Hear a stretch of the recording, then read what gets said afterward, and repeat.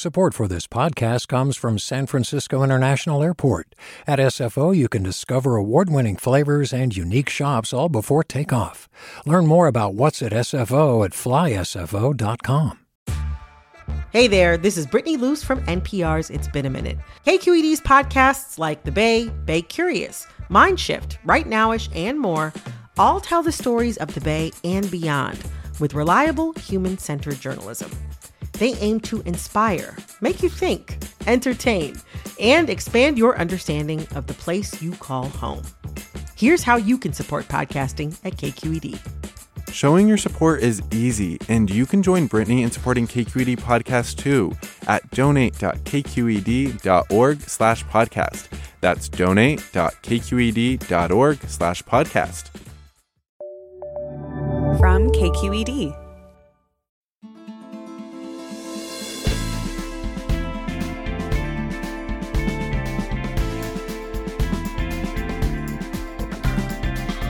From KQED in San Francisco, I'm Alexis Madrigal. If we're going to meet our climate goals, the truth is sooner or later, nearly everything will have to be electric. We just can't keep burning fossil fuels to heat water and air and cook food and somehow expect emissions to drop. But we can make strides toward all-electric buildings while we increase the renewable energy being fed onto the grid. Here's the thing, though. The details are very TBD. When's the change going to happen for millions of homes? How? Who's going to be able to afford it in this economy? We dig into the coming electrification for our next edition of Climate Fix, our collaboration with the KQED science team. That's all coming up next, after this news.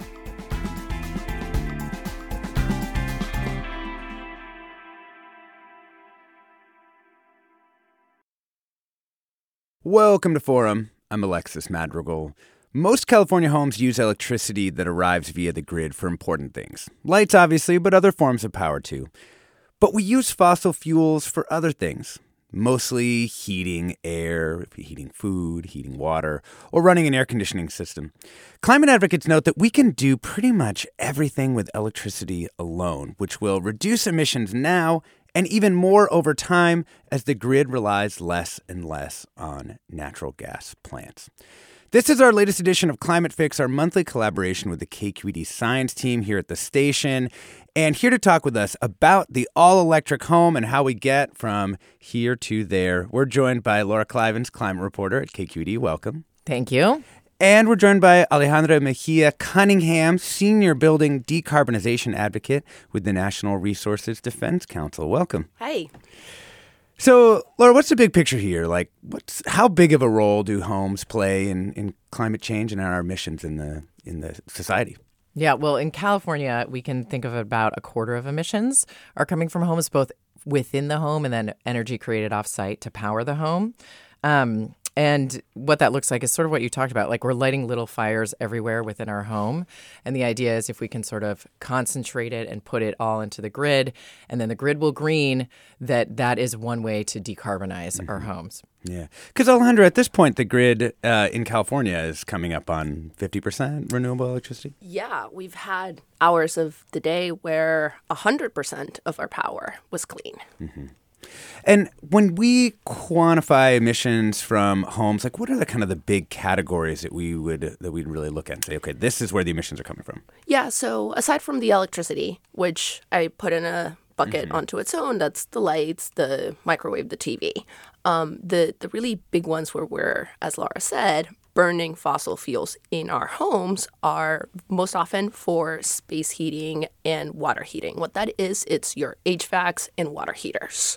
Of course, a lot of us use gas to cook on our stoves, but the biggest sources of emission are by far your HVACs and your water heaters. Yeah. And though it's small, I was surprised at the clothes dryer. Also, a lot of them. Oh, right. Yeah. I mean, that makes sense, though, right? That takes a lot of energy to dry the clothes, right? Always forgot about that one. Yeah. So in this show, we're going to focus on the residential emissions, but give our listeners, Alejandra, the landscape a little bit of building emissions generally, looking at the commercial side too. Yeah. So altogether, buildings on a global scale, they comprise about 28% of emissions. So it's a big chunk. In California, as I think you might have said, Alexis, buildings are responsible, and building operations, this does not include the energy that goes into constructing, concrete and whatnot. So operations comprise about 40% of U.S. greenhouse gas emissions. That tends to be a little lower in California, in a big chunk because of the electricity. It is already so clean.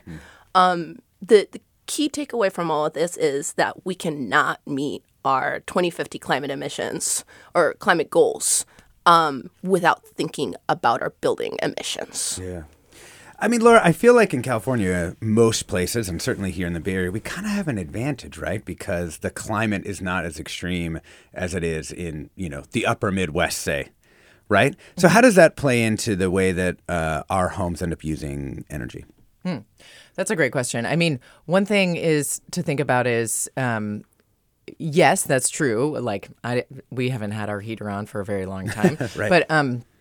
But also, as the climate changes, we're seeing more of these extreme heat days. And so, like, for the first time, I'm thinking about, do we need, like, AC in San Francisco? And so one thing to think about there is with the space heating, there's this awesome thing called a heat pump, which we'll hear more about later. But it can work as both a heater for your space and it can cool you off. And it basically works. It works like a typical AC, where it just takes warm air from one place and moves it to another. And so that's one thing to think about as we're moving forward. And that can be more cost effective than getting both an AC and replacing a furnace. Yeah. Laura, I mean, when we think about the Bay Area too, we do have a lot of renters here. In fact, some of the cities are majority renters. Is there anything that's in the control of renters? Can they do anything to sort of get their landlords to electrify or do anything to help on this score? Okay, well, so what you could do in your own home or apartment that you rent is you can get an induction cooktop, and you could just like place that on top of you if you have a gas stove, like I do, for example. And then that takes care of gas coming from there. The benefit of that is there's a lot of pollutants that go into the air when we actually use gas. And so I have young kids, so I don't want to be exposing them to that stuff a lot. So I think about that. Another one is for the heat pump that I mentioned that can both cool and heat. There are window units. And so you could put that in your window, and you can carry both of those things with you as you move from apartment or house to house. Yeah. Alejandra, let's talk a little bit about induction. I mean, people may have heard about electric cooktops because they became briefly part of a culture war. Talk to me about just what induction is and how it might differ from the kind of electric range that I grew up with. Yeah, absolutely. And I think that's the key part. First of all, like I said earlier, stoves are really a small piece of the emissions for buildings. They are a big piece of the health of your home, though, because we do see more and more science coming out saying that the emissions, the particle matter that comes out in your kitchen while you're cooking, especially with gas, can have serious health effects, like increase significantly the chance of your kids having active asthma if you're cooking with gas. So we give people, there are things that people can do already to address that, like open your windows or use your vent hood. But if you do want to go that step further and go to induction, it's good to remember that we're not telling you to buy the old like coil electric resistance stove that, like you said, you grew up with. That's not the most fun to cook with. I'm still boiling water from my childhood, I think. It still exactly. Hasn't gotten there. The alternative to like high-end gas stoves or like high-performance gas stove is what we call induction. And that technology relies on magnets. The old one was electric resistance, just like your old light bulb that you actually don't even see in California anymore. That was so inefficient. So the new technology relies on magnets. It doesn't have heat within the stove itself. It just uses induction forces, magnet forces, to create that heat in your pan. So the stovetop itself does not ever get hot, which is cool. It's safer for your young kids, but also it works super fast, much faster than even like your commercial strength gas burners. Yeah, we went induction in our house, and it is like magical. And people like come over and they watch you boil water, and they're like, "Oh man, that induction, that's kind of amazing," you know. And it's also kind of fascinating because you can see that there is a range. Like the induction cooktops now are not like more expensive than a kind of standard gas range, right? I mean, it's kind of all in the same kind of price range. It depends on whether you're comparing it to like high end to high end. But even if you're not, there's also now is a great time to be thinking about decarbonizing or electrifying your building because there is all this federal money coming down the pike that will help you take advantage. In the case of your stove, it would be a tax rebate. So even if there is $300, $500 more expensive at the point where you're purchasing it, by the end of the tax year, if you do file taxes, you would get that money back as part of your tax rebate. So we're going to talk more and more about retrofitting as this show goes on. But talk to me a little bit about the like new builds. Is electrification already the standard for those? Yes. Well, it depends. These are all very complicated. In California, we are lucky that we have a statewide code. And that statewide code it strongly encourages all-electric building. The reality is that for years, building all-electric has been more affordable than piping a building for electricity and also for pipes for methane gas. So what the challenge there was getting the building industry that's used to building one way to get it to understand that there are cost advantages and there are health advantages and just marketing advantages to go all electric. And so that's something that the California Energy Commission has been slowly working up to, that statewide electric code that strongly encourages all-electric new construction. There's also funding. In California, there are state programs for both affordable housing and market-rate housing that help builders make that leap to all-electric new homes. Go ahead. Well, I can add, we also have some regulation from the air quality regulators that towards the end of this decade requires that new space and water heaters are zero emissions. And that doesn't mean like going into people's houses and ripping out the old ones before they are done. It just means that if you're going to buy new, that's what's going to be offered to you towards the end of the decade. Got it. We're talking about home electrification as a growing strategy for addressing climate change with Laura Klivans, climate reporter with KQED, and Alejandra Mejia Cunningham, who's a senior building decarbonization advocate with the Natural Resources Defense Council. We want to hear from you. Have you electrified your home all the way? Have you electrified part of your home? Have you gone induction, heat pump? What'd you do? Give us a call. The number is 866-733-6786. That's 866-733-6786. The email is forum@kqed.org, and you can find us on Facebook, you can find us on Instagram, you can find us on Twitter, you can find us on Threads, all the places, really. We're KQED Forum. One of our listeners, Sue, writes in to note some of the difficulties. Electrification in San Francisco is not so easy. Many of our homes are 100 years old. It'll require incentives to help homeowners bring more power to their homes. First things first. And we're going to talk all about incentives and retrofits when we get back from the break. We also have some special electric music for you. I'll tell you the name when we get back from the break. I'm Alexis Madrigal. Stay tuned.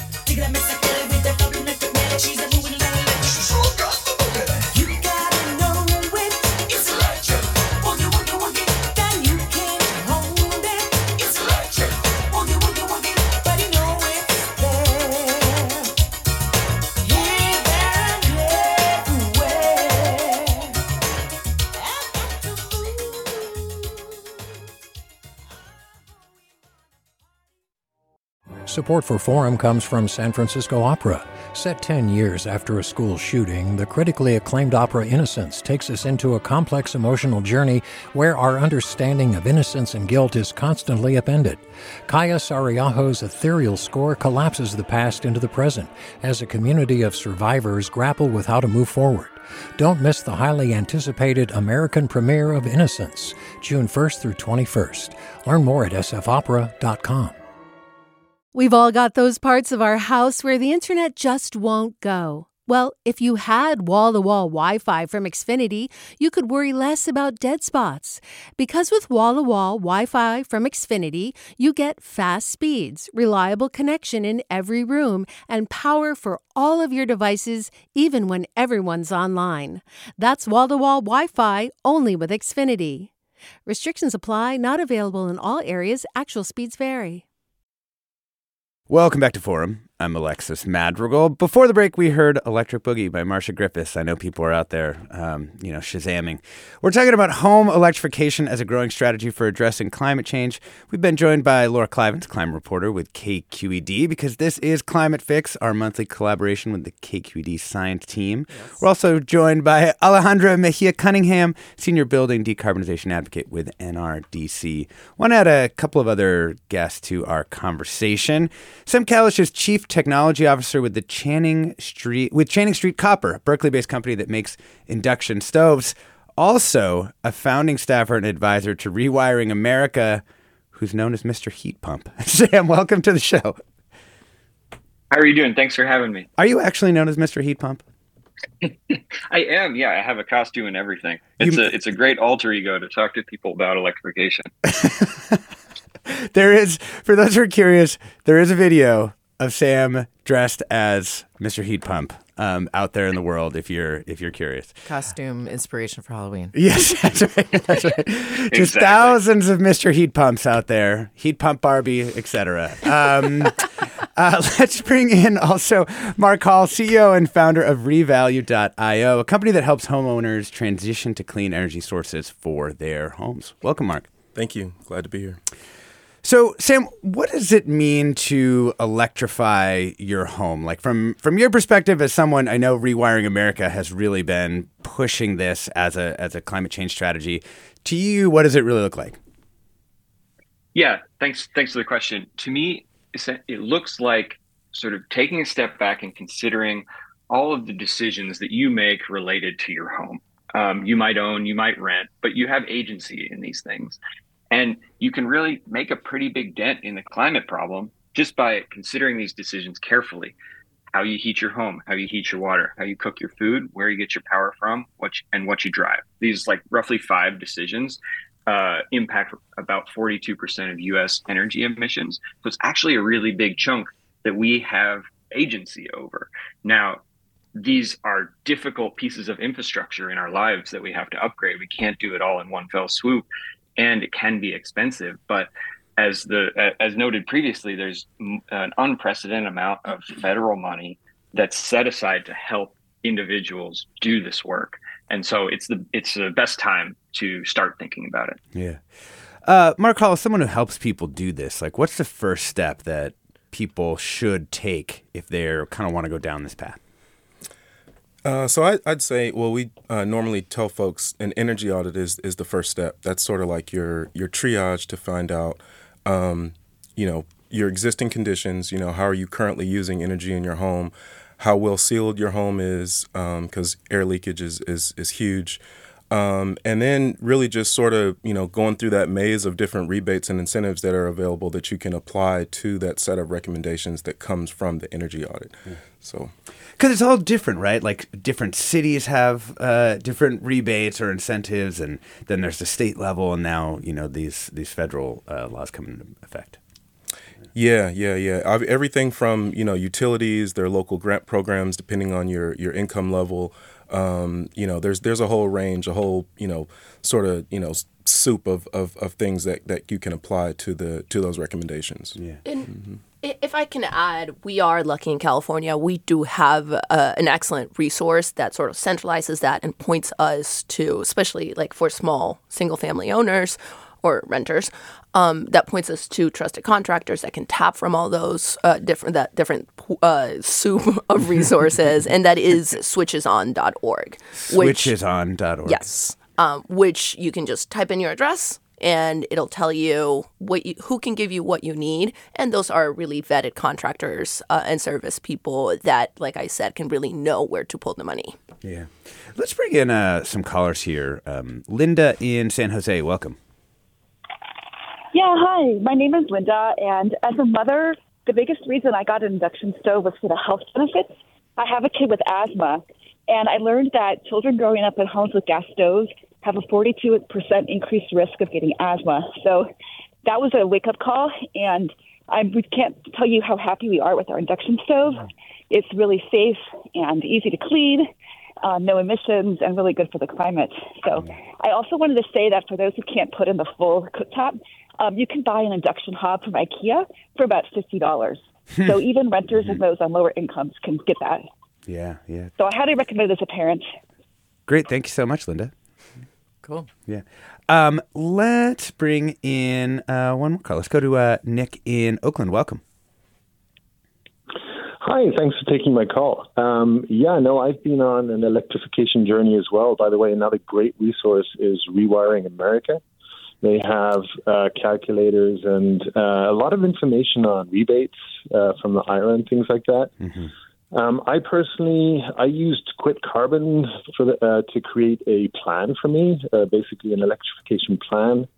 I used Energy Sage to help me select a solar contractor. So there are lots of great companies out there that help sort of get through this jungle of confusion around electrification. The one thing I did run into, though, so I put solar on my roof. I have an electric car. I have a cooktop. I have just a induction plug-in. I haven't done the stove yet. But sort of when you go through that, you then run into the issues where you see, now my panel isn't sufficient. So my solar company basically just quit my date because they said the panel wasn't okay. Yeah. I then decided to go with a really smart panel because, that's the modern thing. And then I realized that some of the installers didn't actually understand how they work. So there are sort of follow-on things. It feels like we're still working through some of the kinks, but it's super exciting to see all these companies that are coming out with innovations and things that have just not been innovated for so long. Totally. Nick, thank you so much. Go ahead. Sorry about that, Sam. Thank you for raising that, Nick. It's a really important sort of latent issue in electrification is what about if I need to run a new circuit, say to a new water heater or stove where I didn't have one before, or what if I need to upgrade my breaker box? Luckily, in the IRA, there are new incentives to help support that, to help pay for that for people, both at the rebate level, which is targeted at low and moderate income households, but also at the tax incentive level. And then in addition, I'm so glad you pointed out the new products coming to the market to help avoid the need to do this altogether. I have to plug my company, Chain & Copper, that makes an induction stove that plugs into the existing outlet that's already behind your gas stove. So the way we do that is there's a battery built into the stove that allows it to give you that really nice induction experience with, a lot of power, but then only draws a small amount of power from the wall. So you don't have to do any electrical upgrades to get induction in this case. And I just want to add, when I started learning about this stuff, I was kind of like, right, my panel, the panel is just for the people who are like me. The panel's that box that, when your power goes out, you go and you flip some switches, right? That is what we're talking about. And so some people need to upgrade that. But also what Sam is talking about is, innovations are allowing us to retain panels that might not have as much capacity and still electrify. So that's also pretty exciting. Markal, I was curious about the process of working with contractors who you're trying to maybe bring up to speed on some of the newer technologies or ways of doing things. Do you find, for example, that if you just go to, a random HVAC guy and you're like, hey, this person wants to put in a heat pump, they're like, oh, yeah, of course, we can totally do that. Or are they sort of like, are you sure? Yeah, what we found is that, contractors are on the learning curve, like a lot of us are. We talked about the Switches On website where there are signed up they call them participating contractors that have already gone through a training that understand why heat pumps are better. And so that's usually a good resource to go. If you don't, a lot of us here in the Bay Area, we have a workforce development program where we actually train contractors and take them through the process of getting signed up with local rebate programs like BayREN. So yeah, to your point, there are a lot of legacy contractors that, do still sort of spec gas equipment. And that's an ongoing process to sort of get more contractors into the fold. Mr. Heat Pump, Sam Calisch, I do want to talk to you briefly about heat pumps because I think some people kind of feel like there must be some sort of like magic going on, right? Like it's like, what do you mean you can heat the space for less, with less energy than it would take to just, burn natural gas and make a space warmer? So talk to me a little bit about just like the actual like science of the heat pump. Roughly, I think magic is a pretty good theory for its operation. Heat pumps are thermodynamic devices. That sounds fancy, but that, you have a couple of them in your house already. Likely your refrigerator is a heat pump. Secretly, you don't know it. If you put your hand behind the refrigerator, you can feel that it's hot back there. And what it's doing is it's taking all of the heat that's inside the cabinet where your milk is, and it's sort of pulling it out, and it's sticking it out the back of the machine. And so we can use that same technology to heat our homes. And so instead of sticking it out the back of the refrigerator, we're kind of concentrating it and bringing it inside of our homes in the winter. And then in the summer, you flip a valve and it operates in reverse. And in that case, it ships that heat outside your house, which makes it colder inside your house, which is called air conditioning. So here's a good question I have. I was thinking about heat pumps, and I was thinking about a book by an academic I had, sitting on my desk in 2008, which was all saying basically that heat pumps are like one of the most necessary technologies for a climate transition. And here we are, 15 years later, and we're still kind of talking about we need to start installing some heat pumps. So why didn't this become kind of the basic technology for doing space heating? So it's important to note that while it's widely known that electric vehicles and solar have been on this crazy exponential curve of getting better and better and cheaper, the same has been happening for heat pumps, just with far less fanfare. Heat pumps have gotten much, much better in the last 10 years. And they've sort of crossed this critical threshold where even if your electricity comes all from fossil fuels at the power plant, and if you take that to a heat pump, it's still lower emissions than using a furnace in your house. And that's incredible. And that's only possible because heat pumps are able to produce 3 times as much heat energy as it takes electricity to run them. That's the magic part. And that number has just been marching up and up and up over the last 10 years. And now we're at a point where it's both an emissions win, but it's also a win on utility bills. Because they use so little energy that in lots and lots of places, they can reduce bills by a lot.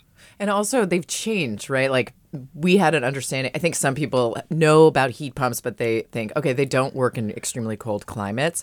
But now my understanding is the technology has gotten to a point where they actually do. Exactly. So we've kind of advanced the types of compressors that we use and the way refrigerant is moved through the machine, and all of these little technical improvements have allowed heat pumps to operate down to, well below minus 20 Fahrenheit. That never gets anywhere near that cold here in the Bay Area, but it has allowed heat pumps to be a viable solution for places like Maine, places like Minnesota, Alaska. Maine is installing heat pumps like gangbusters. It's crazy. They've got all these people with like tanks of fuel on their property, so it's like, that seems like a good win. Markel, do you want to say something about heat pumps too? Yeah, well, less actually about the technology and the heat pump. There's a lot of conversation going on around the messaging for installing these equipment. There's a big focus on the actual heat pump equipment itself. But I'm also on the board of Efficiency First California. It's an industry resource for energy efficiency contractors. And it's called Efficiency First because, you can't say enough about reducing your actual load, making the home or the building more efficient before you install a heat pump, so that you're actually installing the right size equipment. So, we've talked about heat pumps being like 3 times more efficient than gas systems, but, we always say air sealing and insulation is like the lowest cost, highest impact thing that you can do. So, even when you install that super efficient heat pump, you may not even have to run it as much. And then we're talking about mild climates as well. So, right. Oh yeah. I'm so glad you. Oh yeah. I'm so glad you brought that up, Mark. Just because that point about doing efficiency first, so that the heat pump that you install can be smaller, is a huge way to drive down upfront costs. Yeah, that brings a question that I have, which is, when people who are listening are like, wow, this sounds cool, I want to start. So, Mark, you've said like energy audit, that's helpful. It might be like $500, $600 to do something like that. Just depending on the size of your home, and there are some rebates for that, but between $400 and $600. Yeah. Okay, and then typically, is there like a next step that's the first thing? Is it typically insulation, or does it just vary based on your home? It definitely varies based on your home. There's a whole range of usually like deferred maintenance things that you really want to take care of first. So air sealing and insulation is normally like the most common thing that that you do, because then you're knowing that that you're installing the right size system. So yeah. Can I ask like a dumb heat pump question? We do not have one. Do they go outside your home, right? So they don't normally go where your furnace would go, like in the basement, say? So, it just sort of depends on whether or not you have ducts. So you can do a ducted system or a ductless system. You've probably seen, like hotel rooms, the indoor air handling unit will be up on the wall, and then there'll be like a refrigerant and power line going to the outdoor unit. Yeah. I just want to add to Laura, to help answer Laura's question about what comes first. Certainly efficiency, and I am so glad you brought that up, Mark, because that's what takes it from, in my mind, from just pure electrification to actually beneficial electrification or building decarbonization. It's a whole home approach. But I want to go back to something you said much earlier, which was this new need for cooling, especially in the Bay Area. The reality is that keeping our homes cool, even in San Francisco, is becoming a matter of public safety, public health. And I know we've been lucky in the last few years. We haven't had significant air quality issues, but I remember having to stay locked up in my home with all the windows closed because in the middle of sweltering heat waves. So in a case of you do an energy audit, you probably do some deferred maintenance, but really one of the biggest opportunities right now are these smart ACs that you were talking about earlier, Laura, which is an air conditioner that also provides heat pump or heating in the winter. It's really only a few $100s more expensive than a traditional air conditioning. I really think about it as sort of the Swiss Army knife of home appliances. It can go whichever way. So yes, you would put in maybe, if you want to add cooling to your home, be it a window unit or a more ducted system, you add this new appliance, and when your furnace does fail, because it will fail, nothing lasts forever, then you don't have to ever replace that furnace. So it's a couple $100s more, but you're getting two for the price of one. So that's really a big opportunity that we're going to be focusing on for the next couple of years. Let's bring in Sarah in San Rafael. Welcome. Oh, actually, you know what, Sarah? Hang on for just one sec. We'll bring you in right after the break. We're talking about home electrification as a growing strategy for addressing climate change. It's our latest installment of Climate Fix, which is Forum's monthly collaboration with the KQED science team. Joined by Laura Klivans, climate reporter with KQED, Alejandra Mejia Cunningham, senior building decarbonization advocate with the National Resources Defense Council, Sam Calisch, chief technology officer at Channing Street Copper, Berkeley-based company that makes induction stoves, also known as Mr. Heat Pump, which is the only way we're referring to him here this morning. And we're joined by Mark Hall, CEO and founder of Revalue.io, a company that helps homeowners transition to clean energy sources from their homes. We're going to get to more of your calls and questions after the break. The number is 866-733-6786, or if you can't get through there, try the email address. It's forum@kqed.org, or any of the social things, Twitter, Instagram, Threads.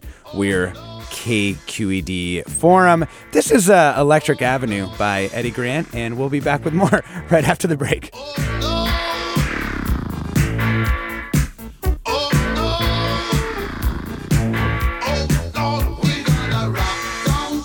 Electric Avenue, and then we'll take it higher.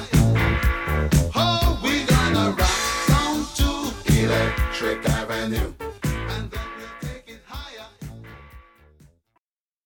Support for Forum comes from San Francisco Opera. Set 10 years after a school shooting, the critically acclaimed opera Innocence takes us into a complex emotional journey where our understanding of innocence and guilt is constantly upended.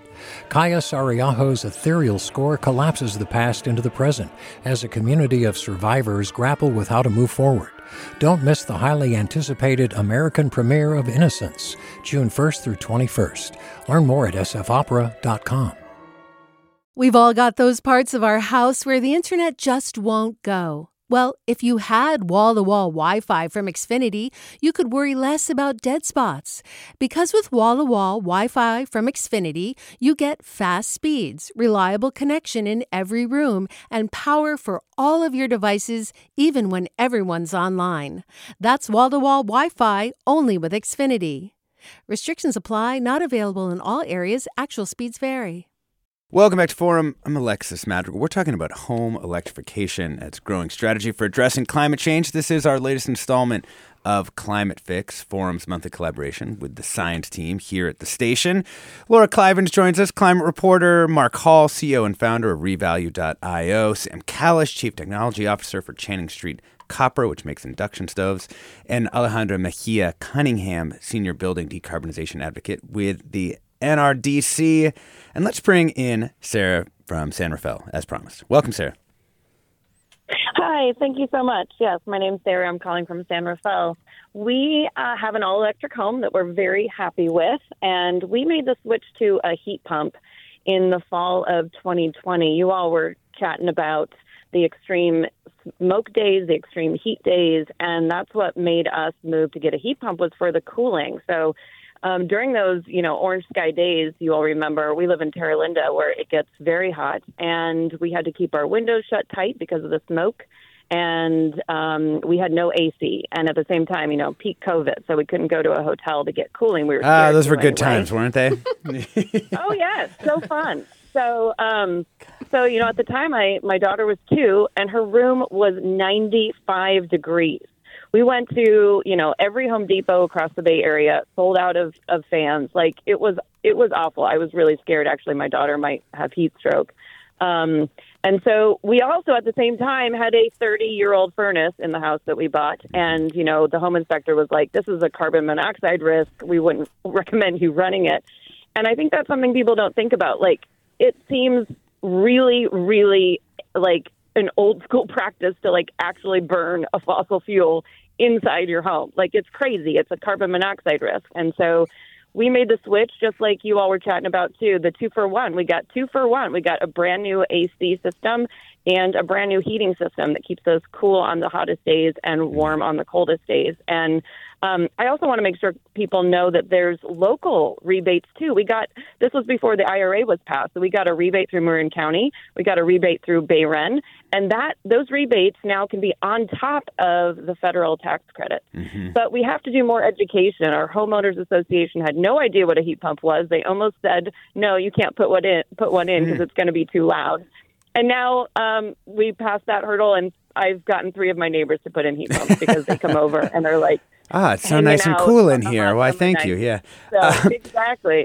Yeah, sir, thank you so much. It. Yeah, thanks so much for sharing that experience. You mentioned something that I think you wanted to pick up on, Alejandra, which was about, finding that moment of intervention. Because if you've got a 30-year-old furnace, maybe it's time to be thinking about replacement, right?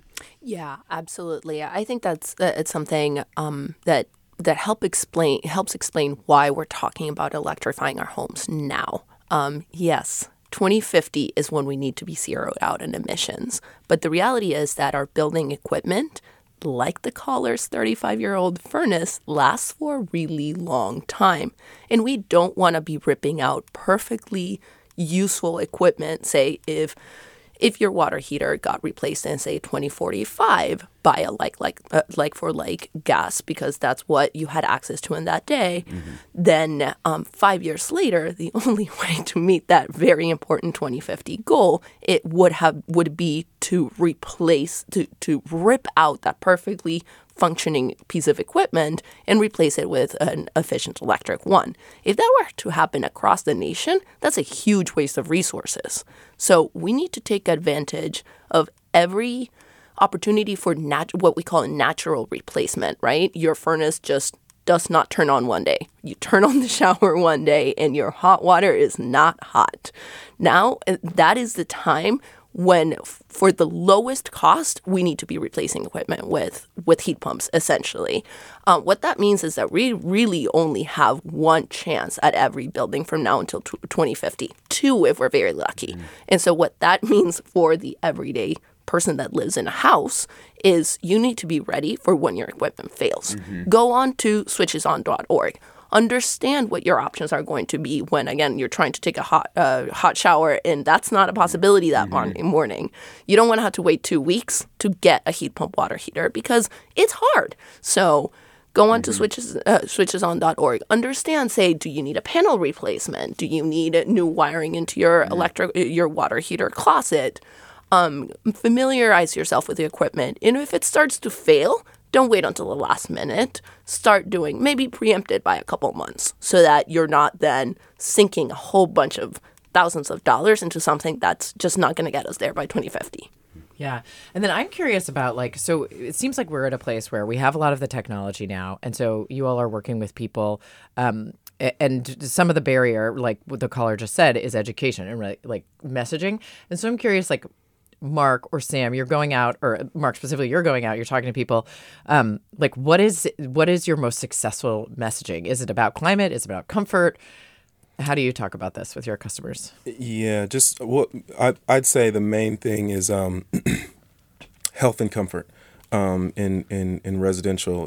There's the education around, like we talked about before, having gas equipment in your home. Like, even if you don't have that gas on, there's still those emissions that a lot of people, aren't familiar with. So, when you start bringing that up, that's a lot of that research is actually coming out now. So, when we educate people about that, educate people about, like I talked about earlier, the importance of air sealing and insulation. Like, those are things that you can do that make you more comfortable in your home. There may be areas that are harder to heat up or cool down. And so just doing those simple things can, not only help to right size your system, but also, increase the health and comfort in your home. Yeah. We need to talk about PG&E because there's a lot of comments coming in, and let's also talk about Chris about what's been happening at his house. Chris in Crockett, welcome. Oh, hi. Yes, just wanted to get your guys' insight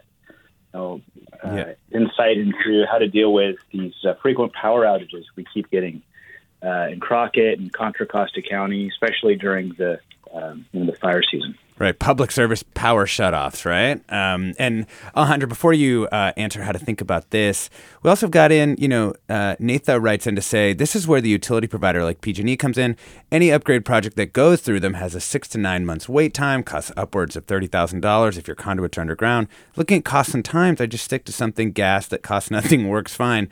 Bill on Discord writes, I'd love to electrify my home, but I ran into many obstacles like cost from PG&E. One of the primary requirements for electrification is to increase the main power supply to something like 200 amps or 400 amps. This takes 9+ months and costs tens of thousands of dollars, making this a time-consuming and costly process, not incentivized at all. So how do we, when people are running through this process, they're running into these kind of obstacles with their utility. How should they deal with it? Yeah, that was a lot. I think I heard three different issues. Just to quickly touch on the public safety shutoffs, that is just a reality that we in California have to live with at this point. I think we will be getting to a place where those are not as frequent. But switching to efficient electricity is a way to keep your home, if you are able to put solar panels on and use that electricity that comes in while your grid connection is temporarily offline. It's a way to live off of the grid when you have to. And I do think one very cool thing about heat pump water heaters is that you can use them as a thermal battery, right? You don't need it to get a fancy power wall. You can use your solar power from that morning when it's or that midday when it's really, really hot and plentiful outside, and you can heat your water for the next day's shower, and it will stay hot in your water heater until the morning, so that you're sort of smoothing out your electric use, which I know the average person doesn't really think about when they use electricity, but it goes a long way to reducing energy costs. You know, Sam, I wanted to ask you a bit of like a different direction on that kind of set of PG&E questions, which is like, how different is our utility here versus maybe some of the other utilities that you might have encountered in your work with Rewiring America? Yeah, great question. And certainly the topic of utilities is a huge one and super wonky. But I will say that, roughly we are on the advanced front of electrification and of renewables here in California. That means the net metering arrangements for solar have undergone more revisions than they have elsewhere. That means there's a more developed market for what are called demand response efforts. So these are programs where you can make money by turning down your thermostat or turning off your loads at certain times. So there are significant opportunities once you do electrify to actually make back that investment using demand response or using time of use rates, which is electricity is cheaper at certain times in the day, and this equipment can be set up to only use it, similar to what Alejandra was saying, only use it at certain times of day and not at others. I will say the resilience issue as well is a really important one. I'm glad this came up. When done right, electrification provides even more resilience than is available in our system today. The way I think about this is we maintain two redundant energy systems to our homes today. We have a gas system and an electrical system, and both of them can have problems. Gas pipes fail all the time. Gas pipes leak, explode, etc. And as mentioned, there are electricity shutoffs. And so by centralizing on electricity and building in resilience through the use of solar islanding or batteries or demand response or planning ahead, as Alejandra said, this is the way to actually become more resilient than we are currently today. Yeah, well, because what I'm hearing you say also is that we actually have a backup system. We have two energy systems running into the home, which is a form of resilience. It's just also one that relies on fossil fuels. We have a bunch of comments. I want to get to a couple of them here. Trish writes in, in the last 5 years, we've made gradual changes that have reduced our monthly PG&E bill to under $30, and that's with free use of AC and heat. These include a solar system, for which we received a 30% rebate and tax credit, an induction cooktop, and a heat pump HVAC system for which we received $6,000 in incentives. Our only remaining gas appliance is a tankless water heater, which heats only when we turn on a faucet or do laundry. We're very pleased to be helping the environment while saving a significant amount of money.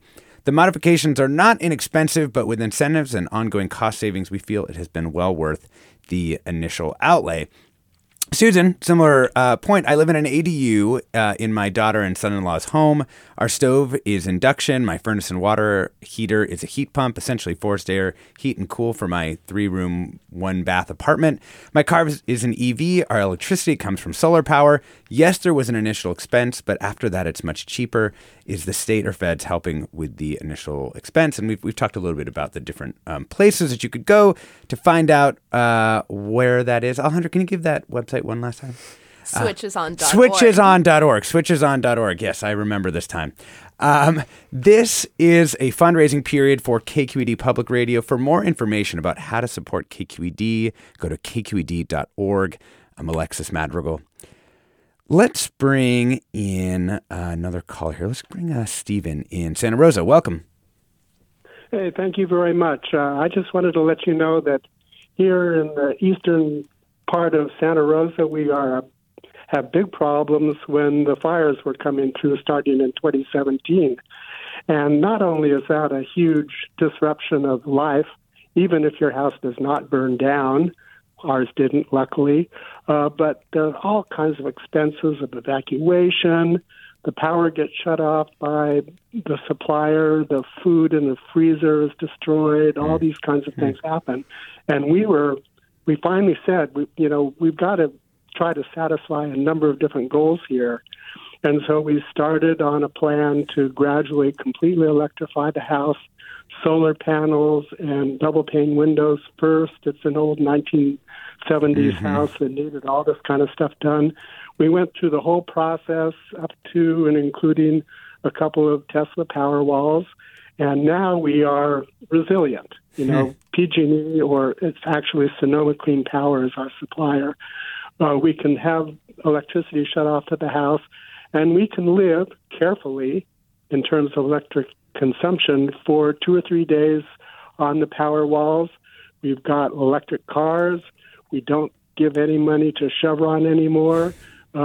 It's one of those very few opportunities I've found in life where you can do well by doing good. We can save lots of money over the long term and be helping the whole climate situation. So it makes me really happy to be able to do that. And the last point I wanted to make is that when we started the plan, consulted with electricity or solar panel installers and all the contractors you need to get this kind of stuff done, we calculated that with the incentives and the rebates and all those things that are available, our payback time for the total capitalization was going to be about 8 years. And we're actually ahead of that target. And, that payback time is really fast compared to other things you can do with your money. So, Stephen, thanks so. It's a win-win-win. Really appreciate that. Yeah. And just to clarify, when Stephen's talking about Powerwalls, he's talking about backup batteries. Yep. Just Tesla makes one of the most well-known ones. A couple other listeners just wanted to note things that are sort of, adjacent to our conversation, but that they want to make sure, are addressed. One listener writes, please make sure to talk about land use. It holds, biggest potential for local greenhouse gas reductions. If we're not all advocating for high-density parking light housing projects near transit, we'll never get a handle on climate change and reach our reduction goals. Mike writes, yes, we should electrify as soon as possible. Don't forget, however, that transportation accounts for 60% of greenhouse gases in San Mateo County. Meanwhile, we're widening Highway 101, encouraging more people to drive. We need to look holistically at the causes of climate change, or we won't make any progress. Do you agree with that, Alejandra? Or do you think this is one area in houses where we can make some progress kind of on its own? Oh, I certainly agree that climate change is sort of the societal ballad of, or one of the societal battles of our life, and it does need holistic solutions. The one thing I will say about sort of the looking at the emissions pie, national, state, even local statistics are very useful in guiding state policy, but in guiding personal choices, what really matters is what you do every day. Because, say, in California, housing is is not the biggest source. Transportation is the biggest source of emissions. But if, say, I live in San Francisco, I take a bus everywhere. Those are low emission buses. And when I do drive, I drive an electric car. So really, my biggest, the thing that I could do to really reduce my carbon emissions would be electrifying my home. Laura Klivans, if people want to read more about this, you've got a story up, right? Where people can kind of walk through some of this too, right? Well, I've got a story about heat pumps. It features Mark at the home of one of his customers. You can learn more about the heat pump. All right, that's great. And do you remember the title of it for people who want to How the unassuming heat pump can stave off warming. There you go. It's got a link to Mr. Heat Pump video, actually. I know you've been wanting to see that. Sam Calisch, advisor to Rewiring America and Chief Technology Officer at Channing Street Copper, also known as Mr. Heat Pump. Thanks so much for joining us this morning.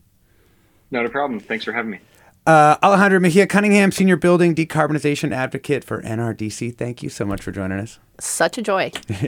And Mark Hall, CEO and founder of Revalue.io, company that helps homeowners transition to clean energy sources for their homes. Thank you so much, Mark. Thank you. And people want to go, if they want to get started on this process, they can just go to Revalue.io, right? Yeah, they can go to Revalue.io, and the switcheson.org is a great resource to get you started. That's awesome. Thank you so much.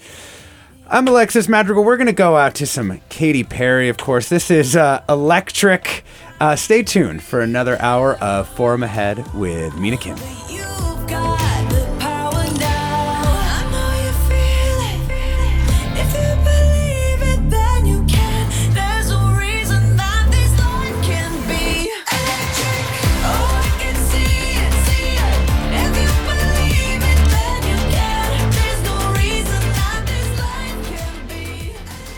Funds for the production of KQED's forum are provided by the John S. and James L. Knight Foundation, the Generosity Foundation, the Germanicos Foundation, the Heising-Simons Foundation, and the Bernard Osher Foundation, supporting higher education and the arts. Support for Forum comes from San Francisco Opera. Set 10 years after a school shooting, the critically acclaimed opera Innocence takes us into a complex emotional journey where our understanding of innocence and guilt is constantly upended. Kaya Sariaho's ethereal score collapses the past into the present as a community of survivors grapple with how to move forward. Don't miss the highly anticipated American premiere of Innocence, June 1st through 21st. Learn more at sfopera.com. We've all got those parts of our house where the internet just won't go. Well, if you had wall-to-wall Wi-Fi from Xfinity, you could worry less about dead spots. Because with wall-to-wall Wi-Fi from Xfinity, you get fast speeds, reliable connection in every room, and power for all of your devices, even when everyone's online. That's wall-to-wall Wi-Fi only with Xfinity. Restrictions apply, not available in all areas. Actual speeds vary. All over the country, we need to improve reading in Wisconsin. Schools are changing the way they teach reading. I'm calling for a renewed focus on literacy. We have gotten this wrong in New York and all across the nation. And it's happening because of a podcast. I think your podcast has changed my life. And I'm going to share this podcast with everyone I meet. Sold a Story investigates how teaching kids to read went wrong. New episodes of Sold a Story are available now.